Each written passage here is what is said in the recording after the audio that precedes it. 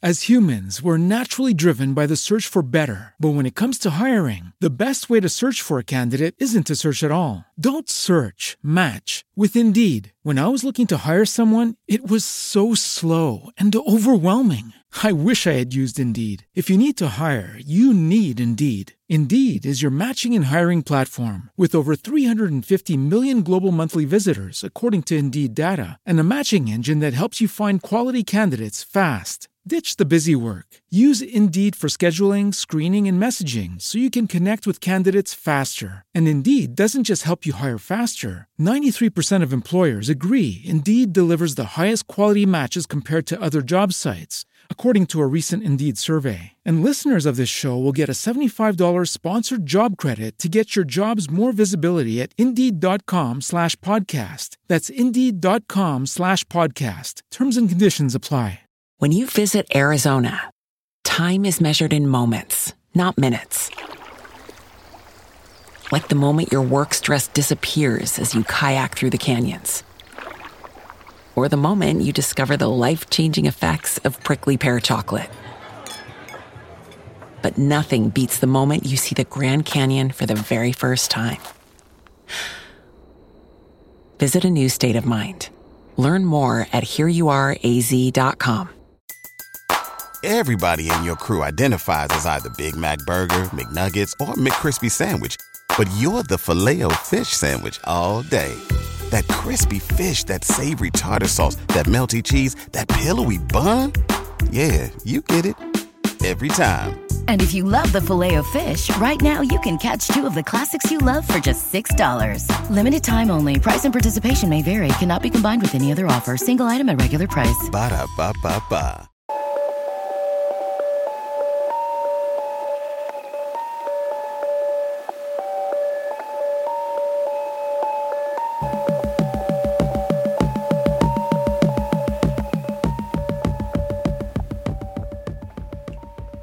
B1 Gang Adventure and Mystery Series, Case File Number 2. Lihim ng Batong Bughaw, Kabanata 13, Sa Puno ng Avocado. Bukod kay Eric at sa atin, sino pa ba ang bagong dating dito sa Batong Bughaw? Tanong ni Gino kay Boging habang hinahablot ang dalawang magkapatong na kumot sa ibabaw ng kama. Di si natin Niente Toledo, si Miyoshi. Nag-iisip ng sagot si Boging. At kung tutuusin, pati nga si Lily ay pwedeng sabihing hindi taga rito sa tagal ng panahong inilagi niya sa Amerika. Dagdag pa niya. Exactly, nakingiting sabi ni Gino. Naibuhol na niya ang dulo ng dalawang kumot. Ngayon na may hinihila niya ito, nawari bang sinusubukan kung maaalis sa pagkakabuhol o hindi. Ang ibig mong sabihin ay pinagdududahan mo rin sina Lily at Miyoshi? Hindi makapaniwala si Boging. Pero nagsuot na rin siya ng medyas at sapatos. Nararamdaman niyang ang gabing ito ay magiging kapanapanabik para sa kanilang tatlo. Mas hindi ko kayang paniwalaan na mag-isa lang si Eric na nagnanakaw ng mga rare coins. Sobra naman ang lakas ng loob niya kung dinayo pa niya ang malayong lugar na to ng nag-iisa. Ani Gino na itinatali na ang dulo ng pinagdugtong na kumot sa paa ng kama. Pinatay ni Kiko ang ilaw. Pagkatapos ay inilawit naman ni Gino ang kabilang dulo ng pinagdugtong na kumot sa labas ng bintana. Hindi sila pwedeng dumaan sa pinto. Unang-una, baka may makarinig ay pigilan sila. Ikalawa, sa kanilang pagbabalik ay siguradong nakakandado na ang pinto. Kaya kailangan sa bintana sila lumabas at dito rin sila dadaan papasok ng bahay. Gino, sabi ni Kiko habang nakadukwang sa bintana. Kapos ang haba ng kumot, hindi abot sa lupa. Kaya na nating talunin yan, ani Gino, na nakatingin din. Tandaan nyo lang na sa pagbagsak sa lupa, kailangan hindi nakatuwid ang inyong mga hita. Ibaloktot ninyo ng kaunti ang inyong tuhod para magsilbing shock absorber. Paliwanag nito na ipinakikita pa sa dalawa ang tamang posisyon sa pagbagsak sa lupa. Saka madamo naman ang babagsakan natin kaya malambot yun. Nauna si Gino na humakbang sa pasimano. Hinahawakan nito ang kumot at marahang naglambitin. Pagkatapos ay dahan-dahang bumaba at nang marating ang dulo ay bumitaw at tahimik na bumagsak sa damuhan. Sumunod si Kiko. Ginaya niya ang ginawa ni Gino. Si Boging naman ngayon ang naglambitin, Pero dahil sa bigat nitong si Taba ay medyo umingit ng kaunti ang kamang kinatatalian ng kumot. Nang nasa dulo na ng kumot si Boging ay tumigil ito. "Bogs, ano ba?" sabi ni Kiko sa mahinang boses. "Talo na!" "Mataas pa eh," sagot nito. "Basta tandaan mong ibaluktot ang tuhod mo," paalala ni Gino. "Saka sasaluhin ka namin. Bitaw na." Di bumitaw nga si Taba, pero talagang mabigat ang damuho dahil sa pagbagsak niya ay kasama niyang nabuwal sina Gino at Kiko. Gumulong pa ng ilang piye sa damuhan si Boging, pero nang bumangon ito ay nakangiti pa. "Wow, okay yun ah." "Ano bang okay?" reklamo ni Kiko na hawak ang baywang. "Nabali yata ang balakang ko sa bigat mo." Sinenyasan ni Gino na tumahimik ang dalawa nang makitang wala namang nasaktan sa kanila. Mabilis na tumakbo ito sa direksyon ng garahe ni na Amang Daste. "Di ba naikwento ni Dayo na may lumang bisikleta siya?" Palawanag nito sa mga kasamahang kasunod niya sa pagtakbo. "Hiramin muna natin para mapabilis tayo." 2 bisikleta ang nakita nila doon. Tiniyak muna ni Gino na may sapat na hangin ang mga gulong nito. Iniangkas ni Gino si Kiko sa isang bisikleta at si Boging, dahil sa mabigat siya, ay solo sa isa. "Saan ba tayo pupunta?"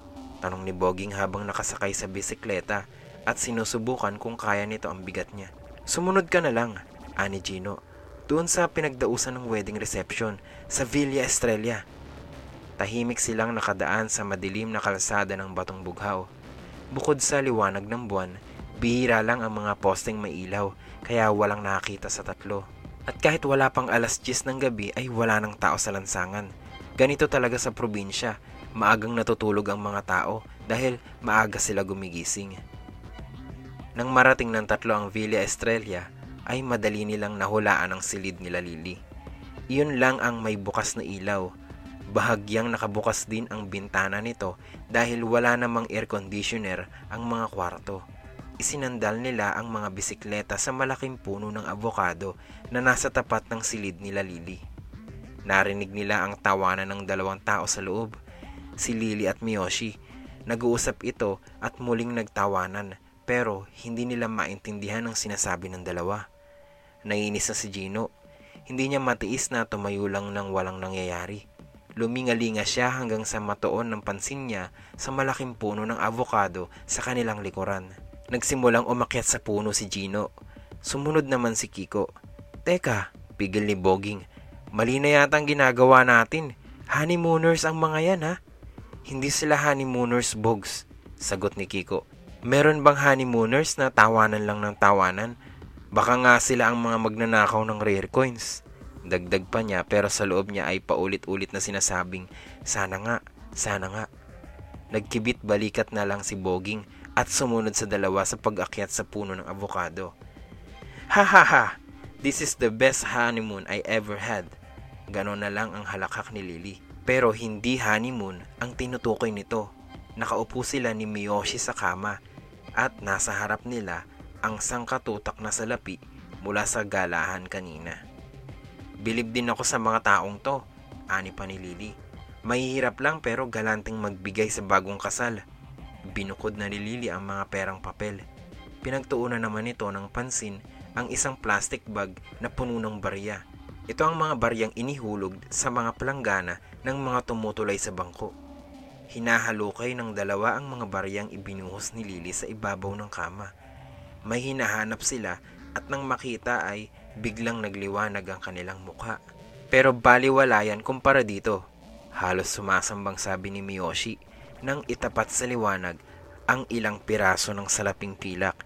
18th century pa ang isang to, panahon pa ni Ferdinand VII. Alam mo ba kung magkano babayaran ng mga banyagang kolektor para lang mapasa kanila ang mga ito? Tumawa pa si Lily habang kinukuha ang barya mula sa kamay ng lalaki. Marahang hinaplos niya ang pirasong hindi mawari ang korte. Paano naman ay walang makinang gawaan ng perang metal noon, kaya hindi pare-pareho ang sukat at hugis ng mga barya. Milyones to. Pwede na tayong mangibang bansa at magpakasaya. Matatagalan tayo bago natin ubusin ang perang kikitain natin sa mga baryang to. Biruin mo, ang sabi ni Eric ay nakatago lang pala sa ilalim ng mga santo ni Tandang Daste ang mga baryang to. Buti na lang at dumating tayo, kundi ay masasayang lang ang mga ito. Sabi pa ng lalaki kasunod ng mas malakas na halakhak. Buti naman at naniwala ang matandang hukluban na ikaw nga ang anak niyang si Lily. Napatanga at naglakihan ang mga mata ng 3 kabataang nakaupo sa malalaking sanga ng punong avocado. Kahit pinagdududahan na nila ang mga ito, hindi sila makapaniwala sa kanilang narinig. Paano natin mababawi ang mga rare coins ni Amang Daste? Tanong ni Boging na mahigpit ang pagkakahawak sa sanga. Lumingalinga siya at lalong lumaki ang mga mata niya nang makitang marami palang bunga ang puno ng avocado. Napapaligiran siya ng pagkain, kaya pala parang kumakalaman tiyan niya. Kahit walang balitang may pinatay ang grupong ito, ay hindi pa rin tayo nakakasiguro na hindi nila kaya yun. Masasama pa rin silang tao, kaya't kailangan mag-ingat tayo, sabi ni Gino. Wise sila, no? Biro mong magpanggap pa ang babae na siya ang anak ni Amang Daste. Tapos kunwari ay dito pa nagpakasal para lang magkadahilan silang halugugin ng bahay nang walang nagdududa, ani Kiko. Ano kaya ang kinalaman ng pagkawala ni Dayo? Malakas na pag-iisip ni Gino pero biglang naputol ang sinasabi niya. Impit na napasigaw si Boging ng pilit nitong inaabot ang mga avocado at nahulog sa lupa ang isang malaking bunga. May kalakasan din ng ingay na nilikha ng nahulog na avocado. Pigil hininga sila dahil baka may ibang nakarinig. Dahan-dahan nilang nilingon ang bintana ng kwarto ni Lily para malaman kung narinig din ng mga ito ang ingay. Halos lumuwa sa bibig ni Boging ang puso niya nang makitang nakadungaw na sa bintana si Lily. Narinig din nito ang ingay at ngayon ay nakaturo pa ang babae sa direksyon ng pinagtataguan nila. Nakita na sila. Let's go, let's go! Sigaw ni Gino sa mga kasama. Kailangang makaalis na sila dahil wala na sa bintana si Lily at Miyoshi. Tiyak na pababa na ang mga iyon at hahabulin sila. Halos magkabungguan ng 3 na natataranta sa pagmamadali.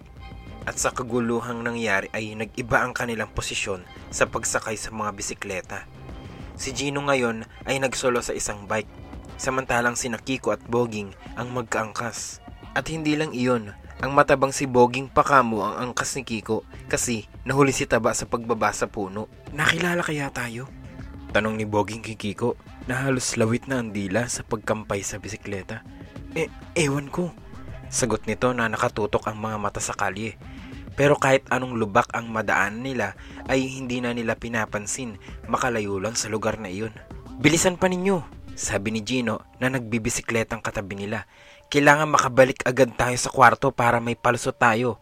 Ngunit kahit kaya ni Gino ang magpauna sa dalawa ay hindi niya ginawa. Mga kaibigan niya ito at kung mapapahamak sila ay sama-sama sila. Walang iwanan, ika nga. Parang hindi napapagod si Kiko sa pagbibisikleta. Parang may kakaibang lakas itong taglay. Iba talaga kapag natatakot ang tao. Nagkakaroon ng superhuman strength. Hinigpitan ni Boging ang hawak niya sa baywang ni Kiko. Mahirap na at baka mahulog siya. Nang matanaw ng 3 ang bahay ni Amang Daste, ay nakahinga sila ng maluwag. Kahit si Kiko ay mukhang kampante na, kahit napakahigpit ng yapos sa kanya ni Boging.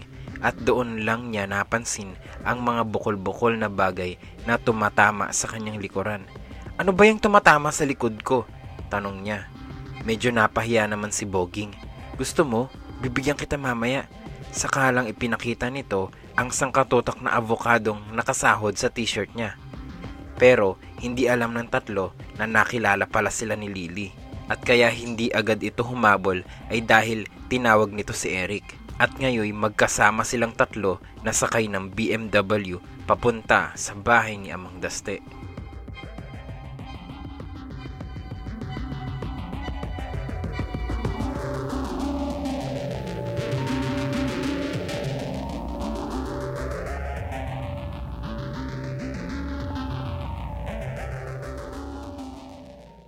If you're a woman over 40 dealing with hot flashes, insomnia, brain fog, moodiness, or weight gain, you don't have to accept it as just another part of aging. The experts at MIDI Health know all these symptoms can be connected to the hormonal changes of menopause. And MIDI can help with safe, effective, FDA-approved solutions covered by insurance. 91% of MIDI patients get relief from symptoms within just 2 months. Book your virtual visit today at joinmidi.com.